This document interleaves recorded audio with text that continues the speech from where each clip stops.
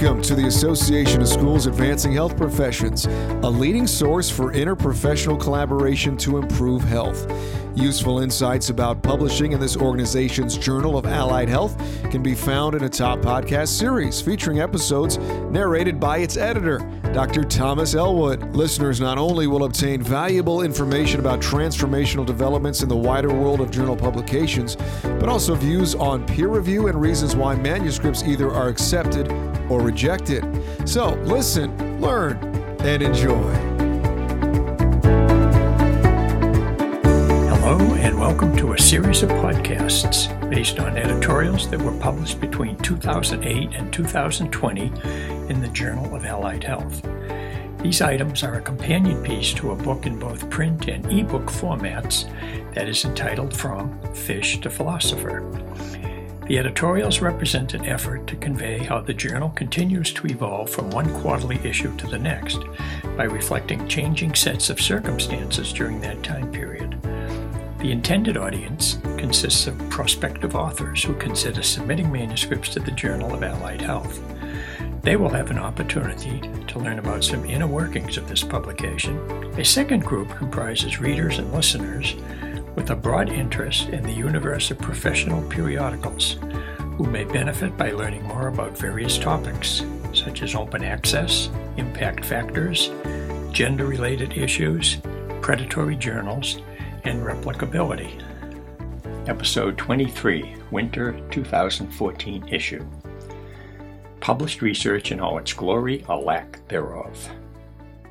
A 24-hour news cycle every day of the year feeds the general public's voracious appetite for information that never quite seems to achieve a satisfactory level of satiety. This proposition would appear to be particularly true for anything that pertains to the prevention and cure of disease. One type of investigation often highlighted in the media is known as an observational study, a species that precludes the possibility of drawing conclusions between cause and effect. Association between variables is not the same as causation. For example, a study may report that individuals who watch a certain volume of zombie movies each month also tend to undergo a steady loss of cranial hair. What fails to be taken into account is that other factors, such as family history and diet, may represent even stronger forms of association, but these variables go unmeasured. Another obstacle is directionality. While it may appear that watching movies can result in hair loss, it might be equally true that individuals who are follicular challenged may be more inclined to watch zombie movies. The only way to know for certain what transpires is to employ a stronger research design, such as a randomized, controlled trial. News reporters should not be let off the hook completely for producing and disseminating news that may be inaccurate, but they might be granted a certain amount of leeway given that they are not trained researchers and typically are forced to operate under tight deadlines to beat the competition with exciting stories. What might be said of investigators who generated study findings in the first place? Research volume proceeds at an astounding pace. The publishing industry accounted for more than 15 million individuals who served as authors of more than 25 million scientific papers in 1996 to 2011 alone. For example, when Lars Bjorn-Schauge founded a website to index open access journals in 2003, just 300 titles made the list. But over the next decade, the open access publishing market exploded, and Bjorn-Schauge's Directory of Open Access Journals, DOAJ, did so likewise. Currently, the DOAJ comprises almost 10,000 journals. Its main problem is not finding new publications to include, but keeping out less reputable entities.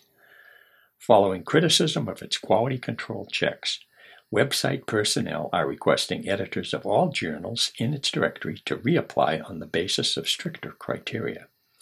A hope is that the move will weed out predatory journals, those that profess to publish research openly, often charging fees, but that are either outright scams or do not provide services a scientist would expect, such as a minimal standard of peer review or permanent archiving.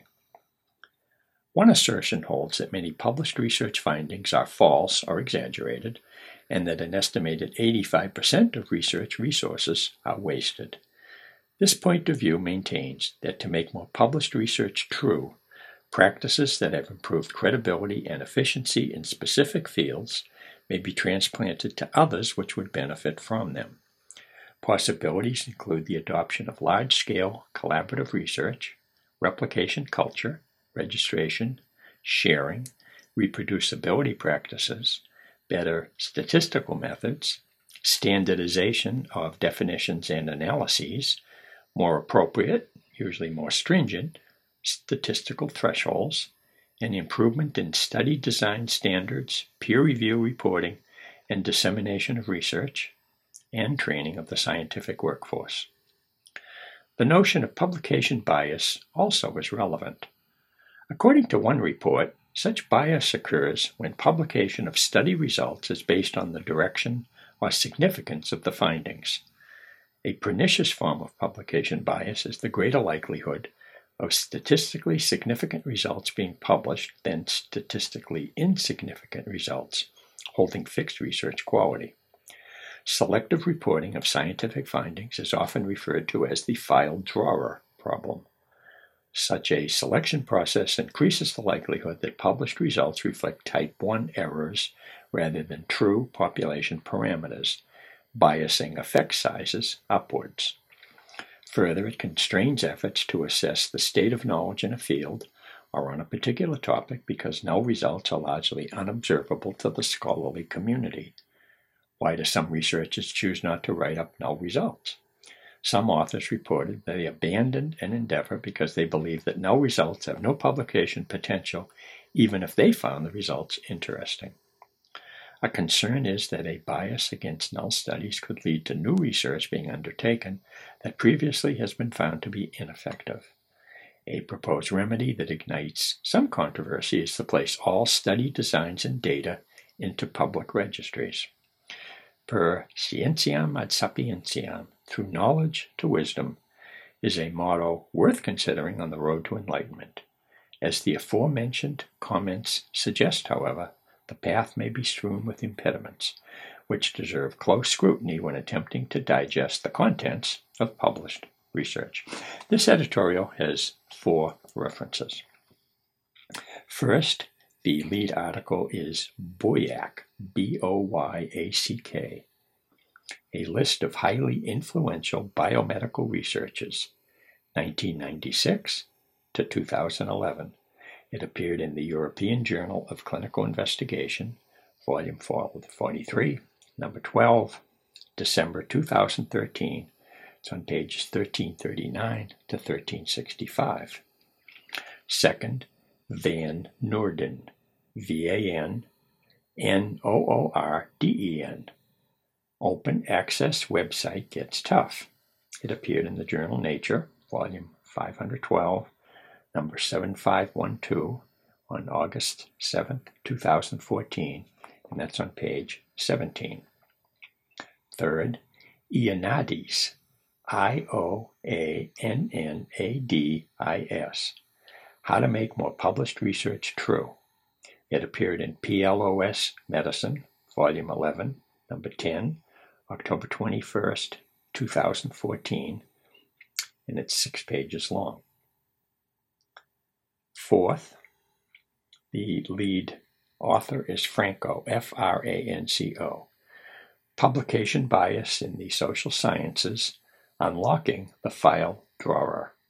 It appeared in Science, Volume 345, Number 6203, on September 19, 2014, and it's on pages 1502 to 1505. Thank you for joining us. You can learn more about the Association of Schools Advancing Health Professions at asahp.org.